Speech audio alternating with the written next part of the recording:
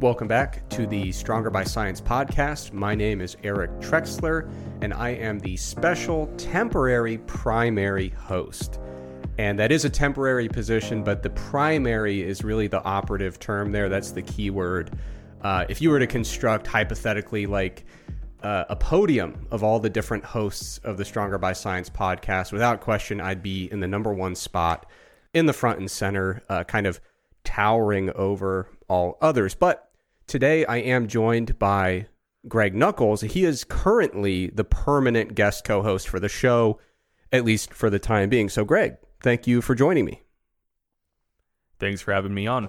And just to add to that analogy, all of the guest co-hosts and all of the other laborers who make this podcast possible, we would be the foundation upon which the podium rests for two reasons.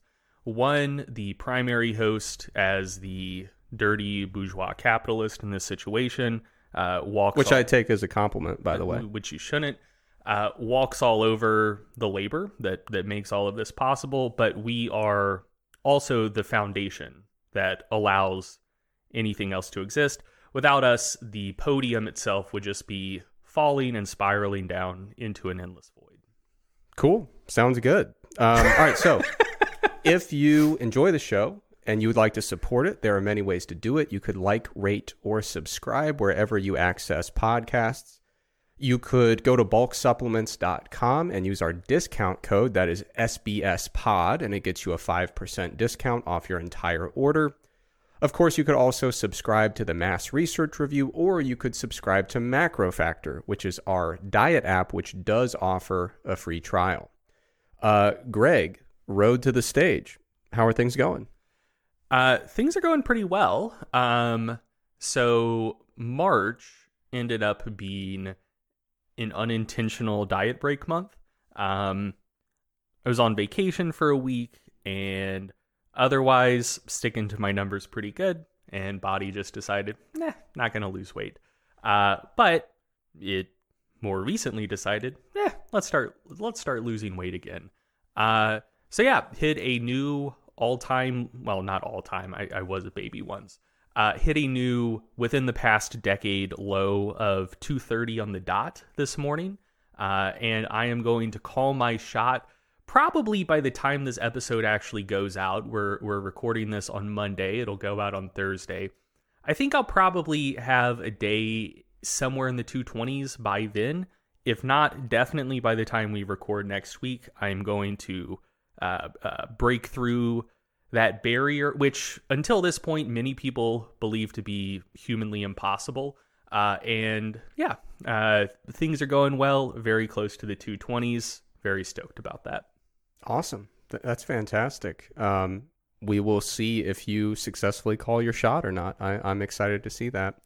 I don't have any updates for the road to Athens. My body continues to betray me on a regular basis, but I'm excited. Pretty soon, since the weather's heating up, I'll be able to do more cross training, a little bit more swimming, a little bit more paddle boarding. I'm really excited about that. So I'll probably have more updates in the coming weeks.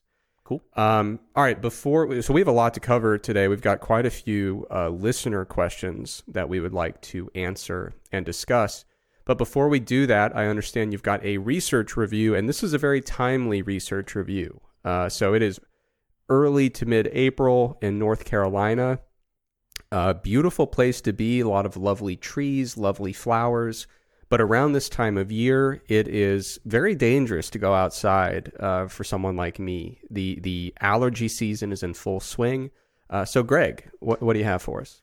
So I will neither confirm nor deny that I also struggle with allergies.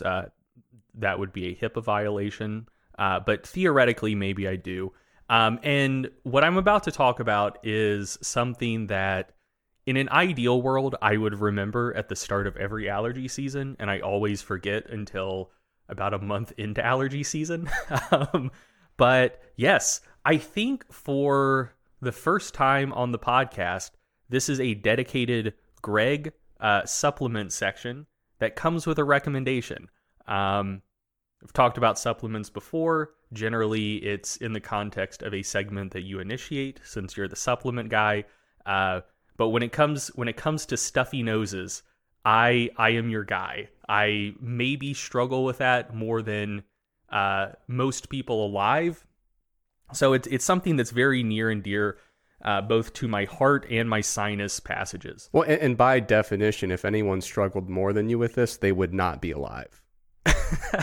I mean, that is kind of true. Like I've had to be hospitalized for like allergic reactions, and not like I have a peanut allergy and I need an EpiPen, but just like when I was a kid, before I got allergy shots, occasionally the pollen would just be so bad that all my shit would swell up and I couldn't breathe and I need to go to the hospital. I shouldn't be laughing. I should not have survived childhood. Honestly, it is an abomination of modern medicine that I'm still here today. Like, no, I had to go to the hospital for fucking seasonal allergies related to pollen. Had to go to I was hospitalized for like poison ivy infections. So when I get poison ivy, we're already off the rails. But when I get poison ivy, man, and again, not as bad anymore since I've had allergy shots, but when I was a kid, I would get like a little patch of poison ivy on my body, and I don't fully understand how this works, but it would just go systemic, and I'd wake up the next day and like 25% of my flesh would just be covered with poison ivy, and then I'm basically just crossing my fingers and hoping and praying that it wouldn't make it into my my trachea the next day. And sometimes it would. I'd wake up, throat would be somewhere between itchy and painful, a lot of difficulty breathing. I didn't know that like glandular tissue and who knows, maybe it wasn't actually poison ivy bumps on my shit. Maybe it was just like so much generalized inflammation from all of the poison ivy on my body. But yeah, just wake up unable to breathe. So yeah, allergies, not my friend. So yeah, let's talk about allergies a little bit. So we're talking about, we looked up the pronunciation before this started. Spirulina, right? Yeah, spirulina. I'm so bad about that because I don't talk about fitnessy or supplement related things outside of the podcast for the most part. Because like, I mean, when you're over here working, we do, but otherwise, like, I'm hanging out with Lindsay. She doesn't want to talk about that stuff. So there are so many words that I read, but then I realize I've never said, and then it's podcast time, and I'm like, oh shit. Anyway, spirulina. It's cool stuff. It's a blue-green algae that can be basically just like dried out. You can take it in tablet or pill form. And there is some evidence that it is pretty effective for cutting down on allergic rhinitis symptoms. Rhinitis just means inflammation of the nose and nasal passages. Rhine, like rhino, either the Greek or Latin word for nose. I think Greek. I don't know. Doesn't matter. And itis, that's the suffix for inflammation. So inflammation of the nose. So there have been 2 studies looking at the impact of spirulina supplementation on allergic rhinitis symptoms. And I was going to talk about those 2 studies individually, but then I came across a pre-printed systematic review by Batista and colleagues called Efficacy of Spirulina for Allergic Rhinitis. And so I'm just going to put that in the show notes instead as my reference. One, because it talks about, like, it reviews both of the studies that have looked at this. And 2, I found it very cute because it was a systematic review of 2 papers, and I've never seen a systematic review of that few studies before. And to be clear, it's a preprint. Who knows if it'll make it through peer review. If it doesn't, it will probably get rejected because it's a systematic review of 2 papers. But in terms of how it was conducted, it followed the Cochrane recommendations. Its actual discussion of the 2 primary studies was solid. So, like, the information is good. I just found it funny that it's a systematic review of 2 studies. Now, did they do a quantitative meta-analysis with it? They didn't, because the two studies looked at slightly different endpoints. Yeah. And I mean, maybe they didn't plan on doing a meta-analysis in the first place. A meta of two studies would be even funnier. Yeah. But, yeah, because I'm thinking, maybe you cut them some slack because they're like, hey, let's do a systematic review. Maybe they were anticipating that there would be a more, a larger body of literature. And then they do their systematic search and they say, oh, we only caught 2. Yeah. Yeah. But yeah, so the two papers, one is by Sinji and colleagues from 2005, and one is more recent by Nulian and colleagues from 2020. And in both of these studies, they used 2 grams of spirulina per day as the treatment dose. The earlier study compared it against placebo, and the more recent study compared it against cetirizine, which is the generic name for the brand name drug Zyrtec.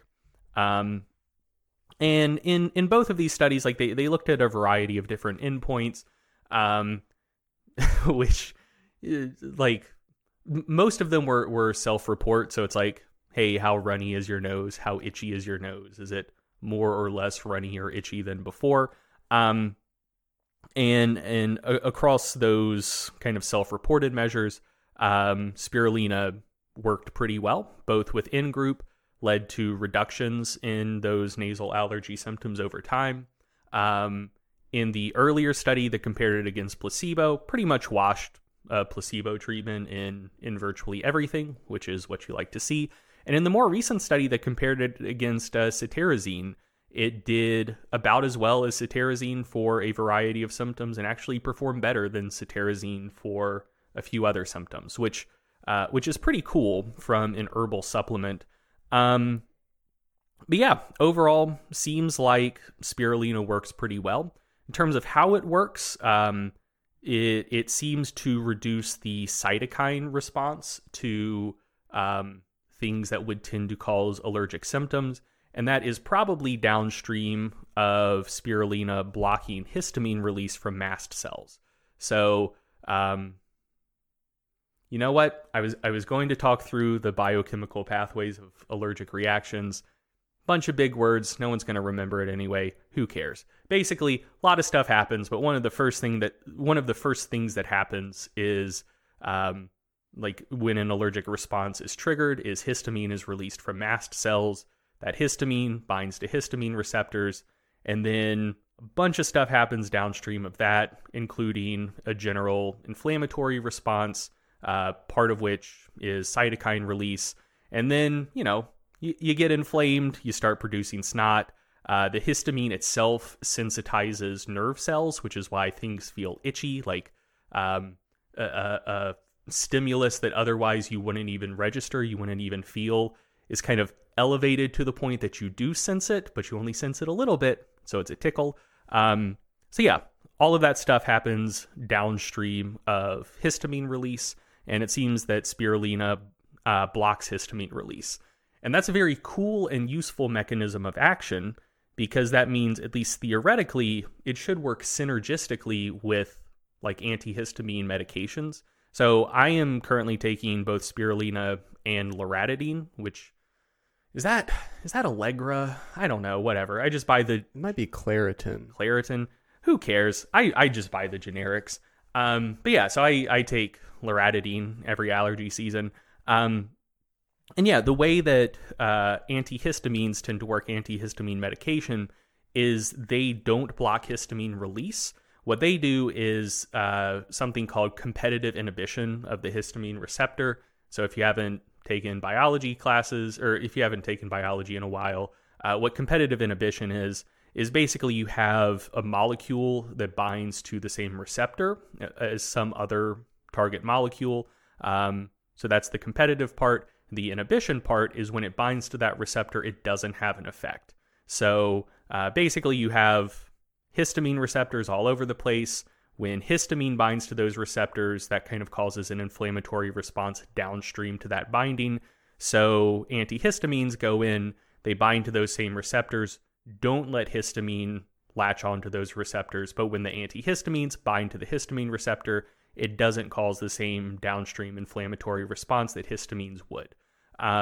So if spirulina actually blocks some degree of histamine release, that shouldn't have any impact on the efficacy of antihistamine medications. So they work via different mechanisms of action.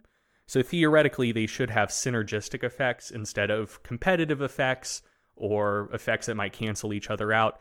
In theory, since they work via different mechanisms of action, if you take both, maybe it would be more effective than just taking one or the other. And in fact, that is what I do. And as I mentioned, this is something that I wished I remembered at the start of every allergy season. Because if you remember maybe like 3 or 4 episodes ago, I was fucking dying, man. Like my allergy symptoms were rough. And at that point, I was already taking more loratadine than it is probably advisable for humans to take on a daily basis. And I was in better shape than I would have been had I not been taking the loratadine, but I was still in pretty bad shape. And at this point, allergy season is much worse than it was then. Like, you walk outside now and everything, like, Raleigh looks like a Hollywood movie shooting in a location that's supposed to be Mexico. You know how, like, in movies, when there's a scene in Mexico, they just make everything yellow. Like, they give it a yellowy orange hue. So, like, dude, outside looks like that right now. There's just a yellow blanket of pollen on everything. And, like, I'm still a little sniffly, but overall I'm doing fine. And that is because about 2 weeks ago, I remembered to start taking spirulina again. And also a shout out to Curtis Frank, who I actually don't know what Curtis is up to these days, but one of the founding members of Examine.com, he recommended spirulina to me back in the day. And I thought it seemed kind of silly. As a man who has dealt with tremendous allergy issues my entire life, including, like, when I started getting allergy shots, the first kind of round of it, like, if you've ever gone through allergy shots, you know this. If not, the way it works is basically, it works kind of like a vaccine. Like, they introduce, like, little bits of allergen into your system, so you have some amount of response to it. But basically, like, your immune system gets used to the allergen over time, so it doesn't mount as large of a response as it otherwise would. And the more allergic you are to things, the smaller dose they have to start with, but the more frequent the shots need to be to begin with. And so I think generally they start people off with, like, either 1 or 3 shots per week. When I started getting allergy shots, I had to go in literally every weekday to get, like, just a little jab of allergen to start the process of the allergy shots. So yeah, I've had a lot of medical treatment for allergies. And as I mentioned, like, when I'm entering the antihistamine game, I'm entering it in a big way. Like the 10 milligram pills where you're supposed to take one, don't take dosing advice for antihistamines from me, but I take like 4 or 5 a day. Like, generally 3 in the morning, 2 at night. And that's just like the baseline I need to function even after allergy shots. So when Curtis was just like, like, spirulina seems to be pretty good for allergic rhinitis, I was like, that seems like bullshit to me. If all of this, like, legit medicine, which to be clear does help me a lot, like, if all of that has gotten me to the point that I can just barely function during allergy season, there's no way that taking, like, an algae supplement is really going to move the needle that much. But lo and behold, that motherfucker was right. I started taking spirulina, and it did have, like, a pretty marked impact for me, just kind of N equals 1, again, in conjunction with other antihistamines. And so, yeah, like, I would love to see more research on spirulina. Like, it is kind of shocking, or not shocking, but striking, that, tons of people have seasonal allergy symptoms. There are 2 studies that seem to show that spirulina works really, really well for addressing that. That just seems like something that I would think other researchers would look at and be like, oh, like, this is a really cool thing. Doesn't seem like studies that would be all that hard to do. Like, basically, you recruit some people, you give some of them pills, you give some of them placebo pills, come back 3 weeks, a month later, whatever, and just say like, hey, are you less sniffly than before? Maybe do a blood draw to look at cytokine response. Seems like a very useful study and a pretty easy study to do. So I'm kind of surprised there's not more research. I wish there was. It would, like, I feel like I haven't been as reserved in this recommendation as I probably should have been. And part of that is just because my N=1 experience with it is so positive. But yeah, like from a purely objective point of view, some degree of skepticism is still warranted because, again, we're dealing with a very small body of research. It would definitely be good to see more work in this area. But the mechanism of action makes sense. The research that does exist seems to be pretty positive. My own experience with it is extremely positive. So yeah, I mean, if you also deal with really bad nasal allergy symptoms during allergy season, it doesn't seem like there's really any meaningful risk associated with supplementing with spirulina. It's cheap. Like it's not going to break the bank to try. And so, yeah, it's... Are there any potential drug interactions with common over-the-counter allergy medications? I mean, not that I'm aware of, but I'm also not a pharmacist. Yeah. It might be worth looking into if you're exploring this as an option. Yeah. I haven't heard anything about it, but it's kind of a standard caveat. I mean, ask a doctor or pharmacist if you're concerned about starting any new supplement. Ask a doctor or pharmacist, like, hey, I currently take these drugs. I want to try this supplement. Can you look it up in whatever that resource is that pharmacists have? Like, could this be bad? So yeah, that you might want to ask about that. But if you want to try something else, spirulina seems to be pretty good stuff, pretty cheap. Might have some beneficial effects separate from allergic rhinitis. Like there are a couple studies suggesting that it might lead to slight enhancements in VO2 max following aerobic training compared to placebo, although I'm not sure what the mechanism of action is for that. But yeah, it's in my opinion, pretty good stuff. Cool. I might give that a try. I'm going to look into that after the show because I've been struggling a little bit, given the allergy situation around here. But cool. Moving on, we've got quite a few questions from listeners that we'd like to answer today. I'm going to kick things off. I've got a question from Nicole. Nicole says that she often sees people, including registered dietitians, claiming that dietary fat is very filling, basically that it has a major impact on satiety, and that you should include dietary fat in meals for these satiety benefits. However, Nicole was looking into it. She sees a few mechanistic things, but not a lot of really strong evidence suggesting that fat has a satiety-inducing effect that would actually yield the type of outcomes you might be looking for. A lot of times when you're adding something to a meal to increase satiety, you're hoping that it might reduce your caloric intake at that meal or maybe at subsequent meals in the hours following. So basically, Nicole is asking, what's the deal with fat and satiety? And there is a really nice book chapter that's available online. It's like one of those book chapters that is open access and indexed in PubMed. So I'm going to put a link to that book chapter in the show notes.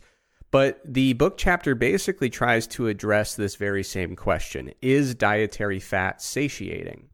And I think they do a great job summarizing the research really concisely, but still giving some good practical takeaways. And what they conclude in the book chapter here, based on the research available, is yes, in a controlled environment, in more mechanistically oriented studies, you can make a connection between dietary fat and satiety. And the links there are, having more fat in the meal has certain impacts on satiety-related hormone release.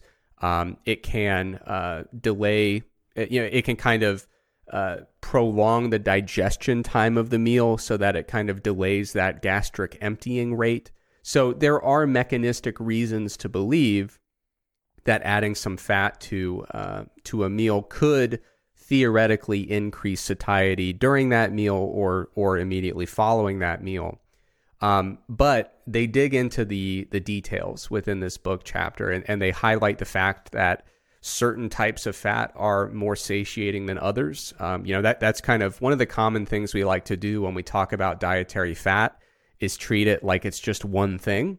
And obviously you can take dietary fat and you can separate that out into saturated or unsaturated. And then you can separate that even further with polyunsaturated versus monounsaturated. But you can dig even deeper and look at the specific fatty acid composition of a particular dietary fat source. So not all saturated fat is exactly the same thing. There are different saturated fatty acids that make up, the dietary sources of saturated fat that we consume.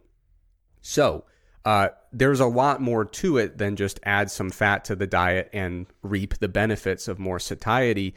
And when you start looking at free living conditions, so people that are out there putting together meals in the real world, things get a lot more complicated. It's not just adding some fat and hoping you chose the right type of fat. There are a lot of other factors to consider. And in my opinion, you can break it down into differences between individuals. They mention in this chapter that there appear to be a couple of phenotypes where some people are more susceptible to overfeeding when exposed to a high-fat diet than others. There are differing responses to the addition of fat to a diet. Some people, are much more susceptible to fat gain on a high-fat diet than others. So there's those inter-individual differences where there are genetic components, behavioral components, psychological components. But I think probably the biggest thing to consider if you're trying to use the addition of fat as a strategy to promote satiety is now we have to consider the palatability of a meal. And a lot of times, when people demonize high-fat foods, a lot of times if you ask them, well, what do you mean by a high-fat food? What they're really talking about are calorically dense foods that tend to be highly, highly palatable. These are foods that are very enjoyable to eat, and they evoke quite a pronounced reward response when it comes to kind of the hedonic regulation of food intake. So we're not just talking about dietary fat, we're talking about something like ice cream, right? Where there's plenty of fat, there's also plenty of carbohydrate.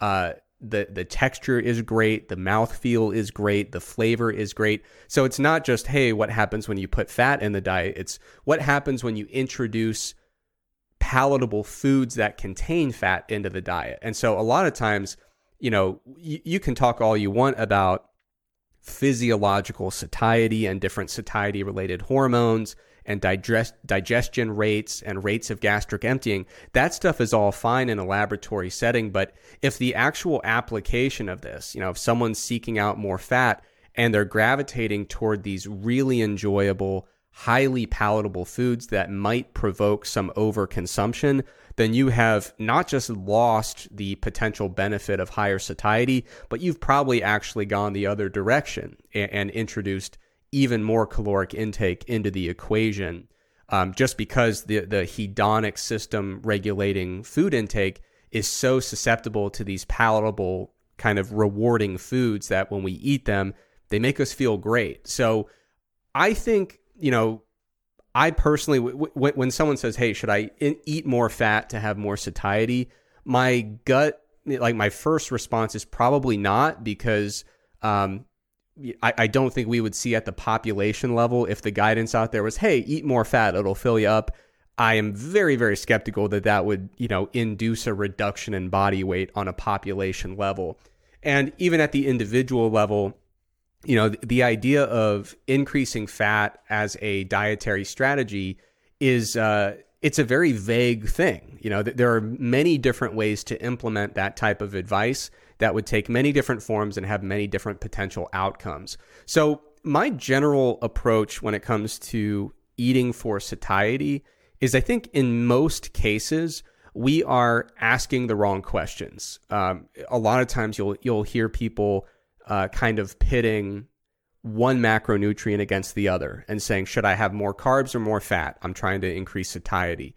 I think we focus too much on macronutrient composition, and we're missing really important things we can do to increase the satiety we experience during and following a meal. So rather than focusing on macronutrients exclusively, this is a topic I've been writing about a lot in mass over the last couple years. And I've kind of put together a list of strategies that I give my clients when they're struggling with hunger and satiety. So, a lot of times I'll tell people try to eat more slowly. There's really fascinating research on that where there are different strategies to induce slower eating. So you could opt for foods that just have harder texture. You simply have to chew more and it can slow down your eating rate. I saw one really creative study where we were talking about this before recording today, but obviously there's a lot of research showing that if you eat an apple versus drinking an isocaloric amount of apple juice, it's probably not surprising that apple, produces greater satiety than an equivalent amount of apple juice. But what was really interesting was there was a study where they had people eating apple juice as if it was a soup. So just like spooning it. And just the fact that using the spoon and going spoonful by spoonful and slowing down a little bit, that actually restored a pretty substantial amount of the satiety that you would observe with just eating an apple. Mm-hmm. So slowing your meals down in whatever form that takes can be really helpful. And there's a few theories about why that might be. So some people, you'll most commonly hear people talk about just the time course of releasing satiety-inducing hormones over the course of a meal. That could be contributing. You're just giving those satiety hormones an opportunity to, become released and do their thing after the initiation of a meal. There's also been research looking at just the sensory experience of the meal. If you're eating more slowly, you are experiencing more of the flavor, more of the aroma of the meal per calorie because you're just extending that out and kind of savoring each bite rather. Why are you smiling? Because I don't taste? No, I was smiling because that's incredibly true. Yeah. I am a notoriously fast eater. Also someone who has notoriously had issues with body weight. Who knows? Those two things might be related. But I'm also very into cooking, and I like making good things.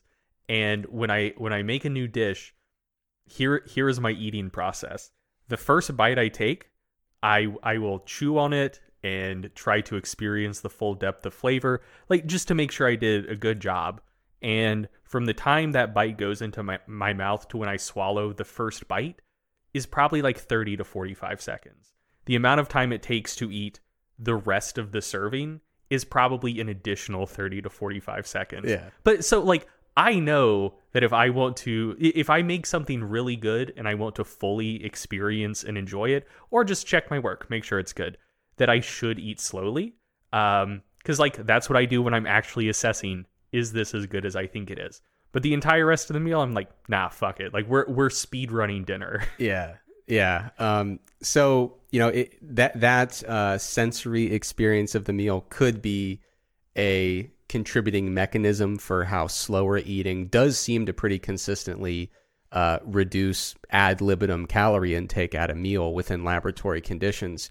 There's also, so I mentioned the sensory experience. I mentioned the satiety hormones and the timeline there. The other thing people have been looking into is more of the kind of psychological, or more of the cognitive aspects of eating the meal. So they wonder if having more attention on the meal allows you to kind of really solidify the memory of like, I spent some time and attention on eating this meal, and in the hours that follow, you because you were more kind of mentally present and cognitively present as you were consuming that meal, perhaps there's a memory related mechanism that leads to less snacking and less overeating in subsequent hours after that meal. So there's been a lot of research into exactly what's going on with slow eating. but it seems like a pretty consistent positive benefit if you are trying to enhance satiety to a meal. It's just slowing down a little bit. Other tips I usually give people, aside from eating more slowly, would be avoiding really hyper-palatable meals while you're dieting, structuring your meals with plenty of protein, plenty of fiber, plenty of water content. And when you do that, when you have high protein, high fiber, high water content, you're usually going to find that the energy density of the meal tends to be pretty low. And then just including plenty of unprocessed or minimally processed foods, which again, if you're including a lot of unprocessed or minimally processed foods, you're more likely to include plenty of foods with lower energy density and with harder texture. And that's not a hard and fast rule. You can find exceptions to that. But if you are constructing a diet that has a lot of unprocessed food or minimally processed, and what you're going to find is a lot of items in there with low energy density and harder texture. So you're going to be chewing more. It's going to be more bites per meal. It's going to slow down the rate of eating. So there are a lot of things we can focus on if we're trying to increase satiety. Those are the ones that I focus on when it comes to just what you're putting on your plate. But one other thing I encourage people to consider is adopting more of an acceptance-based approach to hunger. So if you're embarking on a weight loss diet, or you're trying to maintain a reduced body weight, you kind of know going into that hunger might be an issue. It might be something that you are going to experience and have to work through. And so there's really two ways to approach that. If you want to kind of dichotomize it, one would be, I am waging war on hunger and I need to fight this every step of the way. It is a rejection of hunger. It is kind of classifying and internalizing hunger as being an objectively negative thing that you must fight against and hopefully overcome and kind of defeat.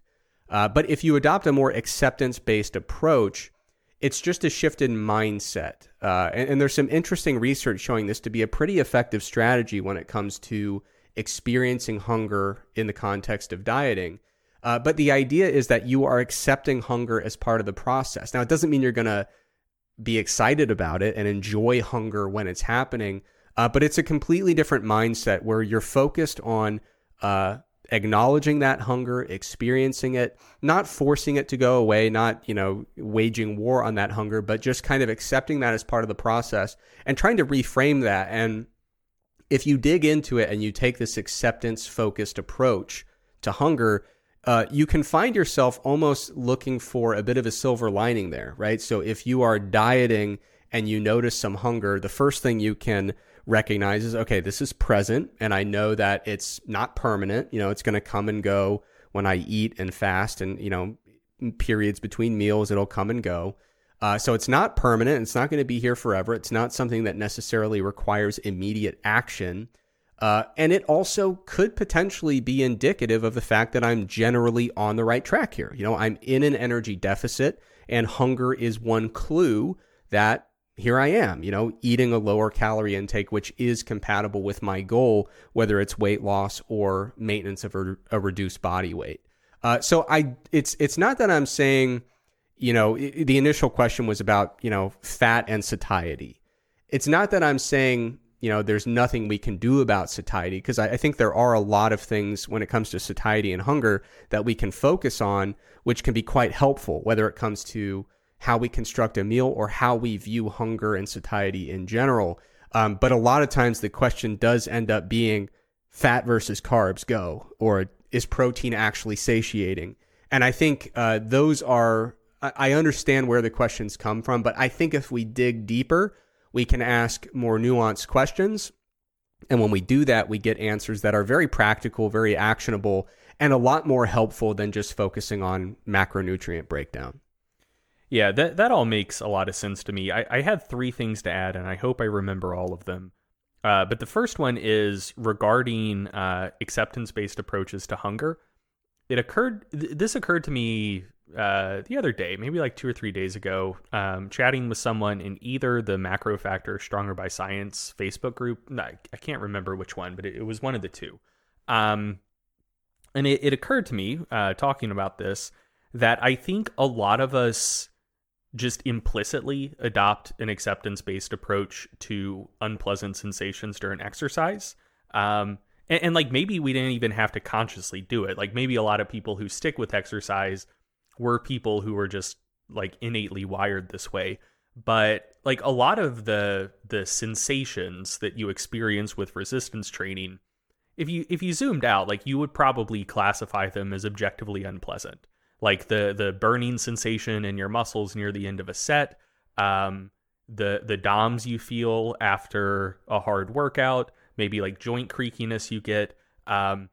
If you decontextualize that from lifting and, you know, you're just chilling, going about your day, and then your body suddenly started feeling the way it does after a really hard workout, you wouldn't say, hell yeah, I fucking love this. You would say, I'm dying. There's something horribly wrong with me. Like those are decoupled from resistance training, unpleasant sensations.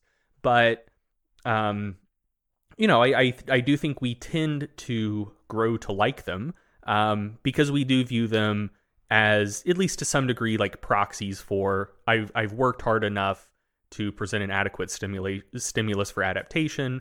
The DOMs, like, you know what? I know as a science person, DOMs isn't a particularly valid predictor of hypertrophic responses, but still in my lizard brain, I think it is. You know, if nothing else, it tells me like, yeah, I worked pretty hard yesterday. So, you know, you do come to either like you just enjoy that from the jump because you have a slight masochistic streak, or you come to enjoy and appreciate, or at least like fully tolerate those things over time. And I think that I don't see why hunger can't be a very similar thing. Like it is an unpleasant experience. But like you said, it is, if you're trying to lose weight, it is also an indicator that you're probably on the right track. So I think that little shift in thinking, like in comparing it to the sensations you feel from exercise, might be helpful. And if I could add one little bit of additional clarification there, you might hear this conversation and say, oh, cool, so I should seek to be very, very hungry during a diet. That's not the implication here. Oh, yeah, for sure. You know, and I've even heard of people who kind of use almost like an intuitive eating / auto-regulation approach to dieting. I think I heard Gabrielle Fundero talking about this, Dr. Fundero. But kind of auto-regulating your hunger to like a particular level out of 10 during a diet if you don't want to do tracking, you know, as a way, you know, to kind of say, okay, I'm restricting enough to induce mild hunger. And if it gets too extreme, then maybe I need to adjust some things. And if I'm experiencing no hunger and weight's not moving, then that tells me something. So it's not that we're seeking out hunger for its own sake. It's just that if we are doing the things that are compatible with our weight reduction goal, we're probably going to run into it, and we shouldn't necessarily consider that to be a negative thing. Yeah, for sure. So yeah, that was the first thing I wanted to say, just that analogy with exercise might be helpful for some people.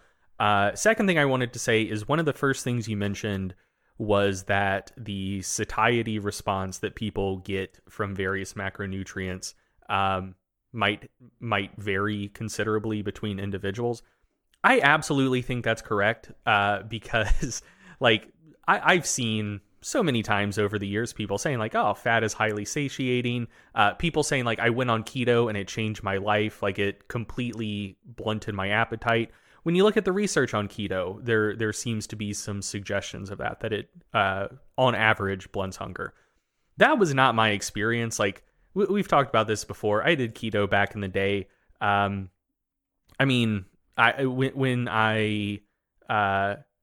still felt like I had to restrict to some degree when I was doing keto.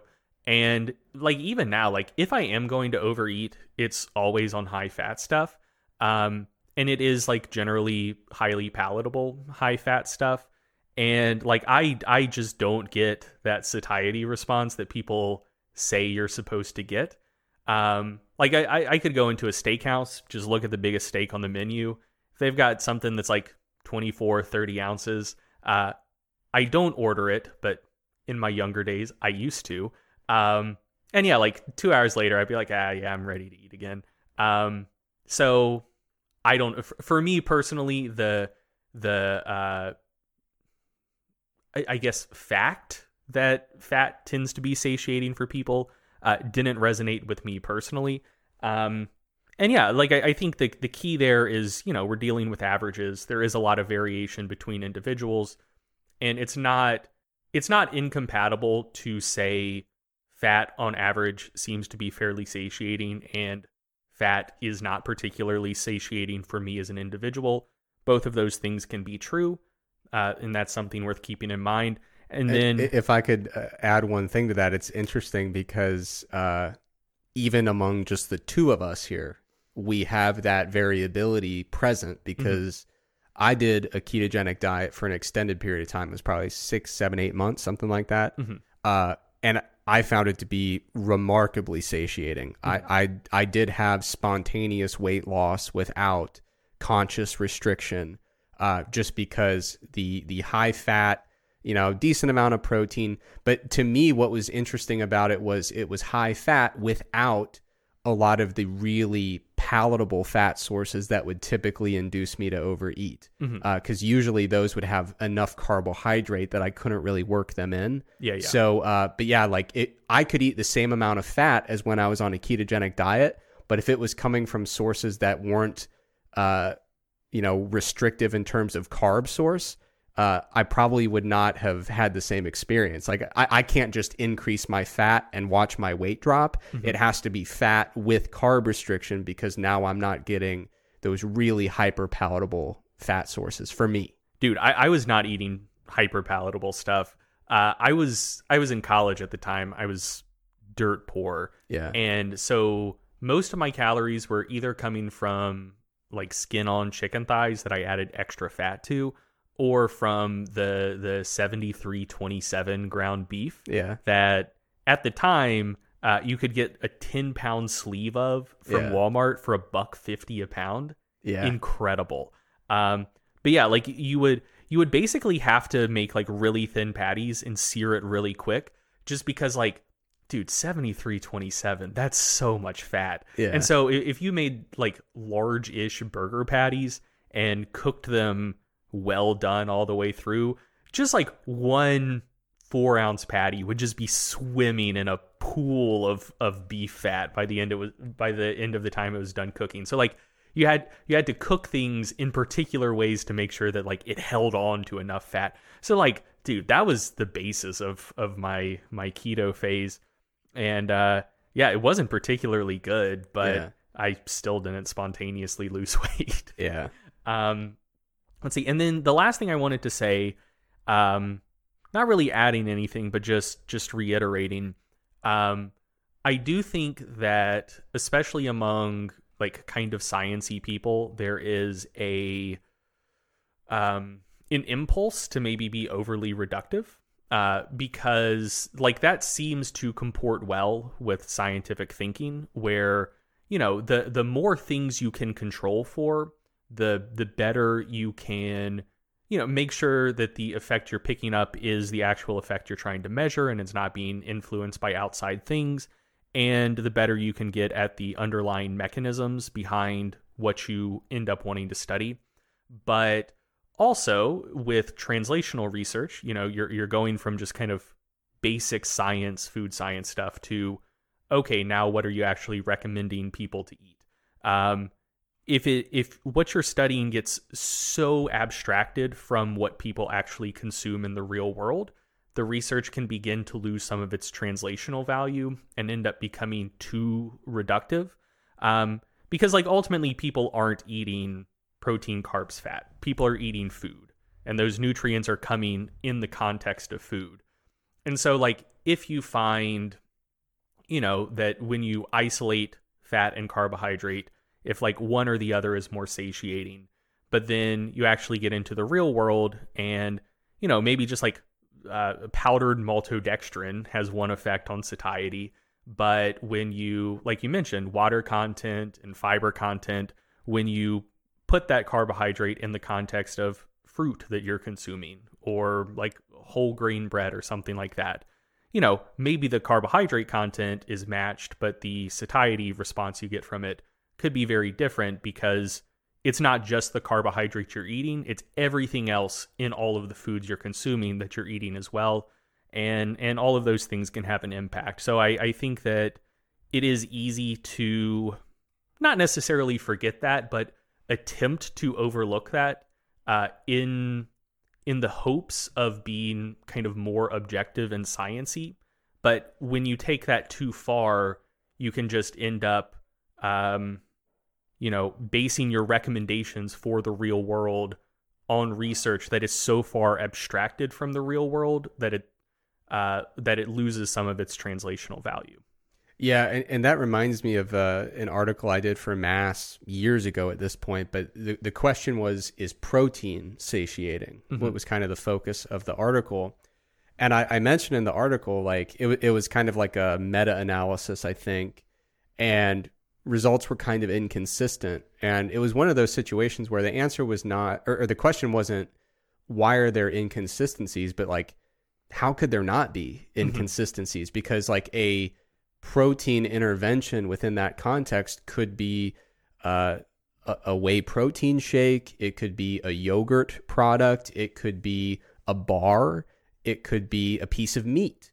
And they have such different characteristics as food items that to think that they all represent the same generalizable satiety response would be really difficult to justify if you zoom out a little bit. And so we like to reduce it to very simple questions and very simple answers with very simple elements. But sometimes that's, not the best way to do it, like you mentioned.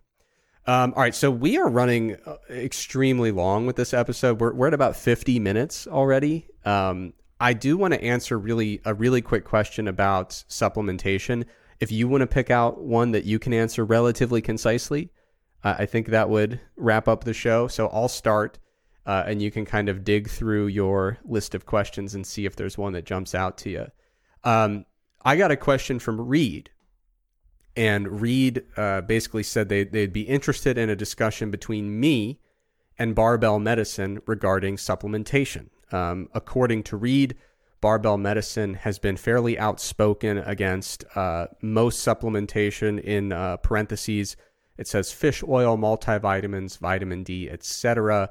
The only exceptions that come to mind are creatine, beta-alanine, citrulline malate, essential amino acids, and beetroot. So I haven't fact checked that. I'm gonna accept that is an accurate representation of their position. I like the guys. I like the team at Barbell Medicine. I like the content they put out. I think they've done a lot of good when it comes to breaking people of a lot of the fear mongering regarding exercise and movement and pain. I really like what they do, and I think they do really nice work over there. If this is I don't consume much content in the fitness space, so I didn't dig in and do a lot of fact checking, but I'll just kind of answer this vaguely, what do you think about people who say that, multivitamins, vitamin D, and fish oil are unnecessary, overrated, etc. So I think if I were to sit down with someone who advises against supplementation with those three categories, fish oil, multivitamin, vitamin D, we would probably agree on the best case scenarios. So the best case scenarios would be either you get all the nutrition you need from food, you've got a well-balanced diet with a variety of different food sources that is a totally complete diet that covers all your needs. That's obviously best case scenario, no multivitamin needed, and you're good to go. The next best scenario would be that if you have any concerns related to insufficient nutrient intake or insufficient nutrient status, you would visit a qualified healthcare professionals, and they would order the appropriate testing. They would identify any deficiencies or insufficiencies, and then they would prescribe a targeted supplementation program that is followed up with serial blood testing to make sure that the inadequacy or insufficiency is rectified. Now, that's, best case scenario, but I think practically speaking, sometimes we diverge from that, right? So in the real world, sometimes you run into situations where there's an individual who is not diligently tracking their micronutrient intake. They must not use macro factor because we've got all the micronutrient coverage that you need. But, they're not paying attention very closely to their micronutrient intake. They're not paying attention to, okay, the vitamin C that I'm taking in, am I cooking it in a way that it's leaching out and I'm not actually consuming it? There's issues of cooking method, preparation method. Anti-nutrients aren't scary, but they do exist. Sometimes you do have to consider combinations of nutrients consumed at the same meal. So some people just don't want to deal with looking into all that. And so for people like that, it's really difficult to say, well, okay, go and see a physician, fight your way through the U.S. healthcare system, get that testing done, do serial visits back to get more checking done. That's great if you're willing to do it. I haven't been to a doctor in like 10 years. That's not a recommendation. But I think for a lot of people, they look at it and they say, okay, I'm not really... 10 years was an exaggeration now that I think about it, but I try to interact with the medical system as infrequently as possible. In America, that's just the way it goes, I think. But well, you're playing Russian roulette. Like either your insurance company is going to come through surprisingly well, and you wind up with like a $200 bill, or you go in for a checkup, you get referred out for like one visit with a specialist, and boom, you're bankrupted. Right. And who knows? It's going to go one of those two routes. Generally, it's going the first route, but the chance of it going the second route is a little bit higher than I find acceptable. Yeah, and just to this is a real story. I the last time I went to the doctor, I needed some imaging done, and I talked to the first person who referred me to the next person and the next person. Every step of the way between my initial visit and the person doing the actual imaging, every single step of the way, I said, can you tell me how much this will cost? And of course they said, absolutely not. And I said, no, I just need to know how many zeros. Are we talking about $100 or are we talking about 10,000? And they said, honestly, I have no idea.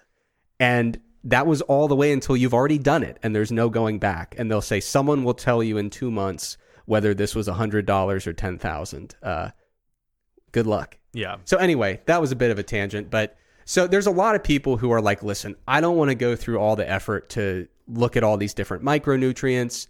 I don't want to go through the effort of going to a doctor 6 times to get any insufficiencies corrected.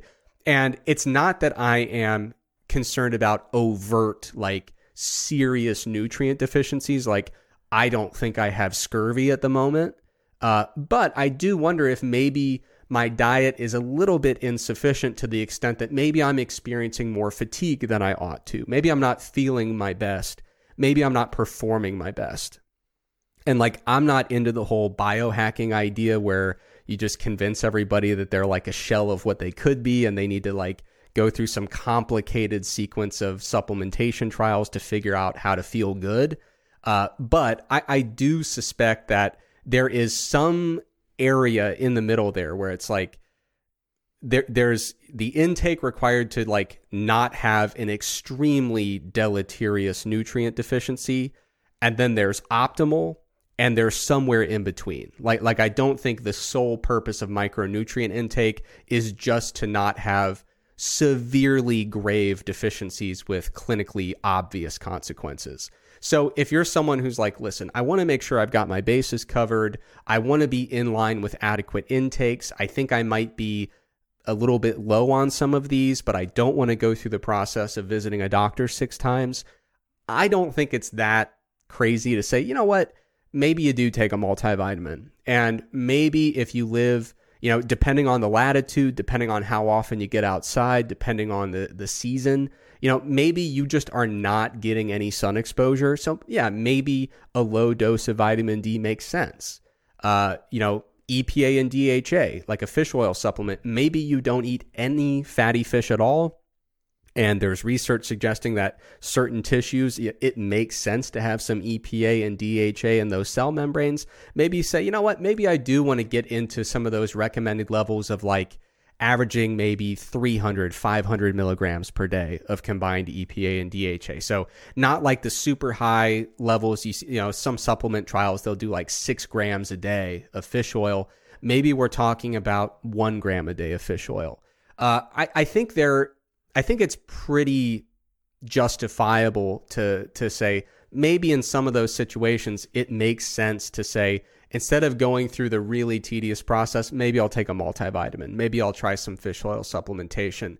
And I know a lot of times when you mention this, people push back and say, well, I mean, I live in the United States. It's an affluent country. There is, the food supply is generally abundant compared to other countries.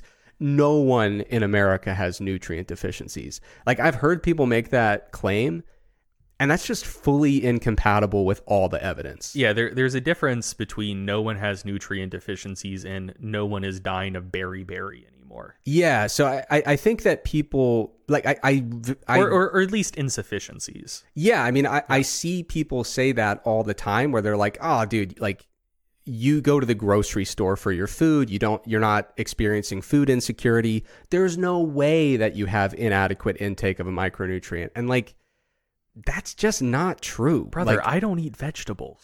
But like, yeah, I mean, if you look at some of the research, you'll see like estimates that 31% of the US population is at risk of having at least one vitamin deficiency or anemia. You'll see, studies where they'll look at, there's one study where they compared people who take multivitamins to people who don't, and taking a multivitamin was associated with a lower prevalence of inadequacy for 15 out of the 17 micronutrients that were examined. Like, if you look at the research, there is evidence that there are people in affluent countries who are not meeting adequate intakes for micronutrients. And they are not it's not like there's, there is the possibility that you have inadequate nutrient intakes without having scurvy, without having rickets. It doesn't always take this like catastrophic medical condition to tell you, hey, by the way, you're a little bit low on your vitamin C or your vitamin D. There are a lot of people in the United States, purely based on the data, who are experiencing subclinical insufficiencies related to either circulating levels of micronutrients or actual intakes of nutrients. And those can very easily be rectified with supplementation strategies that are very cost effective, have an extremely good safety profile, and do have the potential for some benefit. Another thing I often see when people push back against this is they'll be like, dude, vitamins are useless. And they'll send me a study and it'll be like a big randomized controlled trial. And they'll say like, people taking multivitamins didn't live longer. And I'm like, yeah, I didn't think you were going to die from not taking a multivitamin. It's a matter of like, are you hitting these benchmarks for adequate intake? And if not, might you have a better subjective experience day to day and be in a generally healthier place if you were hitting those benchmarks for adequate intake? Yeah, I've seen that as well with vitamin D. Like a couple people have hit me up on Instagram saying like, hey, Eric has talked about vitamin D supplementation on the podcast before. New study just came out. Turns out that supplementing with vitamin D doesn't improve strength and hypertrophy outcomes. I'm like, that's really cool, but did you know that vitamin D interacts with more things in your body than your musculoskeletal system? That may be relevant. Yeah. So yeah, that's really just the root of any disagreement. Like, sometimes, and it's important to recognize, like, if you say, I don't think I need a multivitamin, I don't think I need vitamin D, I don't think I need fish oil, like, it's very unlikely that you're going to experience a clinically relevant negative consequence of not taking any of these supplements. Like, I don't consider them to be essential. But for people who are not being mindful of their intakes of these nutrients and are not getting sun exposure, I do recommend, in many cases, very conservative supplementation approaches, which might be as simple as a multivitamin and just enough fish oil to get you close to what experts say is an advisable intake of fish oil. So I don't think you're going to really make or break your health or your performance or your training adaptations by using any of these categories of supplements. But I do view them as supplements that, aside from some very specific instances, generally have terrific safety profiles and generally are quite affordable. Like my multivitamin is 4 cents a day. Vitamin D is way cheaper than that. So like we're talking about making, in some cases, like a 6 cent per day investment. And yeah, an investment that, like I said, barring a few very specific instances, the safety profile looks terrific. Like I have seen some instances where people have issues with vitamin D just because the supplement was formulated poorly and it was giving them like 100 times the dose than was on the label. Obviously, that's not a good thing. Fish oil can have some impacts on the way that your blood clots. And so in certain medical situations, that can be unfavorable. But again, that I don't think that's grounds for saying that generally all fish oil should be avoided. And then there have been some studies indicating that certain vitamins might be bad when it comes to cancer outcomes, specifically for smokers. My understanding is that those findings are a bit inconsistent. They're kind of hit or miss.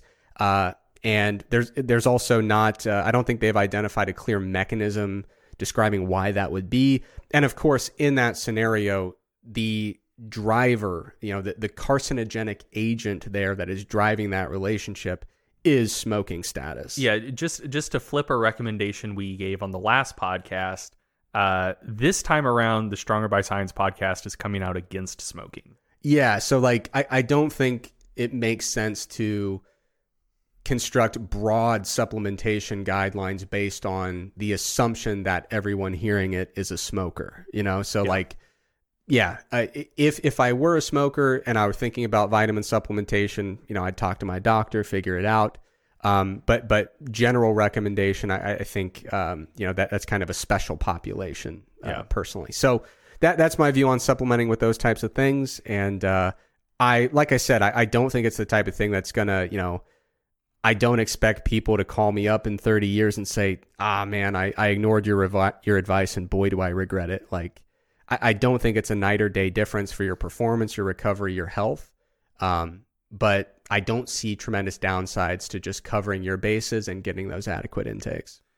Yeah, I think that's fair. The one thing I'll add, just to emphasize something you said, is, there have been formulation issues with various supplements, not just vitamin and mineral supplements, but just supplements across the board. And so if someone did want to opt for the very conservative recommendation of saying like, nah, don't take vitamin D, don't take multivitamins, on the basis that, if you're not going to assume that everyone's going to do their research and make sure what they're taking is good and well formulated, then, maybe the benefits are unlikely to be particularly large. And there is at least some non-trivial risk of really negative outcomes if someone ends up taking a supplement that's just a really shitty supplement. I think that's an entirely fair and defensible position. But I think if you want to be really conservative about it, there are sites like LabDoor and there's another one, I forget what it is, but there are sites that do maybe Consumer Lab. Yeah, Consumer Lab, I think, that do third-party testing of various supplements for purity and safety. So yeah, if you want to minimize your risk of, having something catastrophically bad happening because what was supposed to be in the supplement wasn't in the supplement, or things that weren't supposed to be in the supplement were in the supplement, look at third-party testing sites. Like, make sure what you're taking is good. And I personally think that should go a long way towards mitigating risk.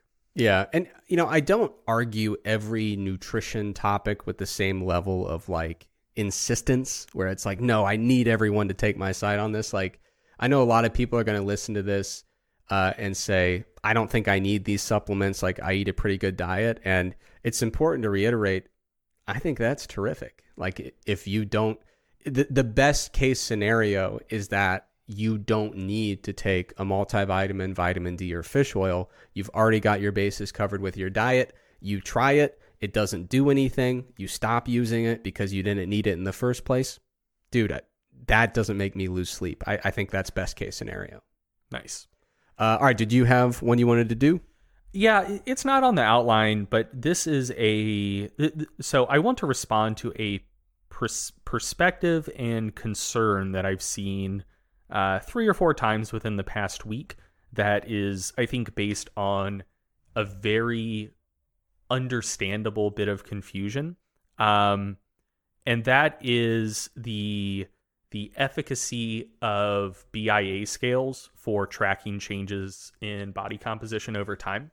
And so this is a slightly different conversation than the accuracy of BIA scales for assessing body composition in the first place. So, if you've been hanging around the evidence-based fitness space for a while, I'm sure you've encountered the perspective backed by an enormous amount of evidence that BIA scales are not particularly accurate when it comes to assessing body composition. Those are the scales that have the little like metal, are they electrodes? I guess they are. They're passing a electrical current through you. Yeah, the ones with like the little metal electrodes on them where you stand on them barefoot and they tell you not just your weight, but an estimate of your body fat percentage. They don't work well. They don't they don't tell you particularly accurately what your body composition is. And that's largely just based on limitations of the technology. Like if you're only running BIA currents through your feet, really it's roughly assessing or estimating water content of your legs and then using that to kind of extrapolate body composition of your legs. And then based on how much you weigh and also your sex, they then use that to extrapolate to the composition of the rest of your body. You'll notice I just said extrapolate 3 times. There are a lot of assumptions baked into that. And, it's the potential for error is very large. So, I think most people are aware of that who are listening to this podcast, but you can go a level deeper and say, well, there's a difference between validity and reliability. So if something is valid, it's going to accurately reflect reality. So if you're 20% body fat, maybe it will tell you that you're somewhere between 18 and 22% body fat. Like it gets you pretty close. That's validity. And then reliability is basically how repeatable a measurement is. So something can be invalid, but also highly reliable, which in many cases is just as good. So if BIA is consistently telling you that your body fat percentage is 8% higher than it actually is, you're 15%, but it says you're 23%. But every time you step on the scale when you're 15%, it says you're 23%. That is an invalid measurement. It's not telling you your actual body composition, but it is a reliable measurement. And oftentimes, reliable measurements, even if they're invalid, are just as useful because the thinking goes, they can help you track changes over time. So if your BIA scale goes from saying you're 23% body fat to 20% body fat, you're not 20% body fat, but that there's that 8% built-in error, so it means you're actually 12% body fat. And so if something is reliable but not valid, it can still be very useful. But where I think the disconnect is that for just retest reliability, BIA scales are pretty reliable. So if you step on your scale, tomorrow morning, and then you step off, you don't eat or drink anything, you don't use the bathroom again, you step on the BIA scale again 5 minutes later, it will probably tell you that your body fat percentage is very, very similar to what it told you it was 5 minutes prior. So, that's a high degree of same day reliability. And so people look at that and they're like, oh, so this is a reliable measure. I don't want to put too much stock in what the actual number says, but that means I can use it to track changes over time. And that's where the disconnect is. And the biggest thing I want to point out is there's a difference between same day reliability and reliability of tracking over time. So if you can establish that for you today, there's, say, a 5% difference between what your BIA scale says and what a DEXA scan says, you can't necessarily assume that that relationship is going to persist on an ongoing basis, because ultimately the scale is still using BIA. And so the limitations and assumptions of BIA are still built in to the numbers it's giving you. So for example, it's not uncommon to be using a BIA scale to be in a calorie deficit, to lose some weight. And, maybe it's the start of a diet. You've lost 5 pounds, 6 pounds, something like that. And your BIA scale says, oh, hey, like you've only lost 6 pounds, but guess what? 4 of those were muscle.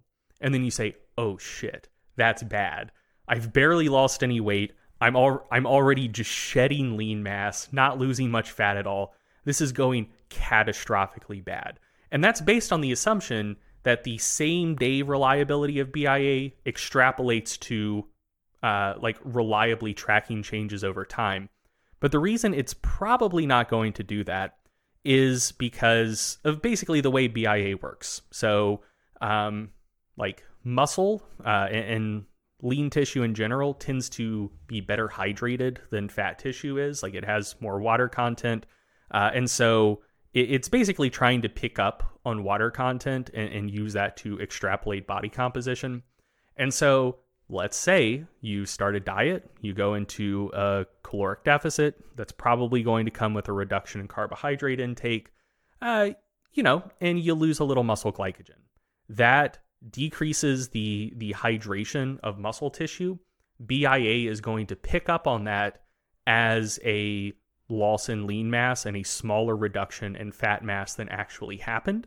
And so, it's going to say you lost a lot of muscle. You didn't actually lose a lot of muscle. You just lost some of the water content in your muscles, but BIA has no way of knowing that. And also, since a BIA scale is just passing that electrical current through your legs, it can't know what's happening in your upper body. So, maybe based on what it can see, the body composition of your legs looks about the same, but maybe you're losing a ton of abdominal fat or visceral fat or fat off of your upper body. There's literally no way for your BIA scale to know that that's happening. And it's just going to look and say like, well, I'm seeing about the same resistance to this electrical current in the legs. So it doesn't seem like body comp is changing all that much. Maybe similar amounts of muscle and fat is being lost. That's not the case. But the technology itself has no way of picking up on that. BIA scales might give you repeatable measurements on the same day, but due to the limitations of the technology, it is probably not going to reliably track changes in body comp over time, or tell you particularly reliably how much fat versus muscle you're losing in a deficit, or how much fat versus muscle you're gaining in a surplus. Same day reliability and reliably tracking changes over time. Similar concepts, different things. BIA scales are pretty good at the former, not so much at the latter. So, if every indication is that your diet is going well, your performance in the gym seems to be keeping up. You don't visibly look in the mirror like you're shedding a ton of muscle, but your scale says, oh man, you're down 6 pounds, but you've already lost 5 pounds of muscle. Just ignore it. It is giving you a very rough estimation of changes. It is not measuring changes. And that's a very important distinction. I personally think that body fat percentage estimates from BIA scales are less than worthless.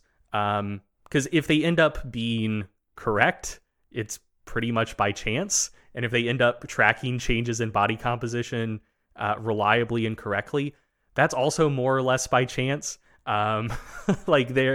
So I don't think they give you reliable enough correct information to actually be useful, but there's a very high chance that they're going to give you information that will mislead you about what's actually going on. So, you don't get anything beneficial from it. It might fuck with your head. I personally think you should just ignore it. And if you have a smart scale that is supposed to assess your body fat percentage, you generally have to stay stepping on it a little bit longer before it will actually take that measurement. Just wait until the weight number comes up, record that, step the fuck off the scale. Don't even look at the body fat percentage number. It is not telling you anything valuable. Yeah, and it is important to recognize bioimpedance technology is not a single thing. There are people working hard at the companies that develop these technologies to try to get around some of the challenges. Like one thing that you'll see in a lot of research these days is segmental bioimpedance spectroscopy. So they're using a spectrum of different frequencies, and they're looking segment by segment. So they'll look at the leg, they'll look at the arm. But I mean, that is purely for research purposes. When it comes to the kind of direct to consumer, kind of commercial grade bathroom scales, they're not implementing any of those advanced technologies. And like you said, it's and they can't. Right. Yeah. And so with if I'm working with a client and they're like, well, my bathroom scale, I'll be like, well, I won't cut them off. I'll let them finish. But I'll say, like, let's talk about a future in which you no longer look at that number. Yeah. But yeah. And I'll even say that sometimes they'll be like, oh my God, Eric, you're a genius. How do you do it? I've gained 6 pounds of muscle. I'll be like, nice, but let's also just let's not use that. Yeah. All right. So that does it for the content in today's episode. But to play us out, we've got Eric's stat of the day, and this is NBA edition. I know you're a big fan of NBA basketball. So LeBron James set a milestone recently in an otherwise unremarkable career. He became the oldest person to average at least 30 points per game over a season in the NBA. So in honor of this milestone, I wanted to quiz you and ask you, so LeBron is the oldest person to do this. Do you know who the youngest person to do this is? I think I do. So who is it? I think it's LeBron. It is also LeBron James. And so my favorite thing in sports now is just marveling at longevity outliers. Like, I want to watch Tom Brady throw a touchdown when he's 56 years old. And to see LeBron James simultaneously being the youngest and oldest player to ever average 30 points in a season, it just doesn't make sense. I watch these two guys and I keep saying, there's no way they can keep getting away with it. Like, this will be the year where they start falling apart, and they're just incredible. That is true. So LeBron also had another age-related milestone recently, in that he became the youngest player to score 37,000 points in a career. Wow. So that's a lot of points. Still a spring chicken in some respects. Yeah. All right. So I think you have a movie recommendation. Yeah, I do. So 2 nights ago, my wife and I went and saw the new film, Everything Everywhere All at Once. It would be challenging to describe the movie in a way that makes sense and makes it sound good. It's very trippy, very action-packed, and also very sentimental and touching all at once. It plays with genre really well, goes from being taking itself very seriously to being completely absurd in a way that doesn't feel completely disjointed. And it is, I think it's one of the best movies I've seen in a long, long time. So if you just want to take yourself on a date, have a fun movie day, or if you want to take your significant other on a date, you want to go to the movie with the boys, want to go to the movie with the girls, I can't think of a situation or cohort of people that this would be an inappropriate film for, except maybe very young children. But yeah, it's a great film that I think just about anyone would enjoy, and you should check it out. Awesome. I'm excited for our show to get more into film criticism because I know it's something that's really important to both of us. So I'm going to start watching some movies and reviewing them on the show moving forward. All right. So that does it for this episode of the Stronger by Science podcast. As always, thank you for joining us, and we hope to see you again very soon. Thank you for listening to the Stronger by Science podcast. If you enjoyed the podcast, be sure to sign up for our free newsletter to get concise breakdowns of relevant research, as well as 28 free training programs for all skill levels and all schedules. We hate spam just as much as you do, so we'll only email you when we have something really interesting to share with you. You can sign up for the free newsletter at strongerbyscience.com/newsletter, or just go to the Stronger by Science homepage and click the free programs button at the top. If you want to join in on the Stronger by Science podcast conversation, be sure to check out our Facebook group and our subreddit. The links for both are provided in the description of today's episode. Finally, please remember that we are not medical doctors or registered dietitians. So, before you make any changes to your exercise or nutrition habits, be sure to check with a qualified healthcare professional. Once again, thank you for listening, and we will be back soon with another episode of the Stronger by Science podcast.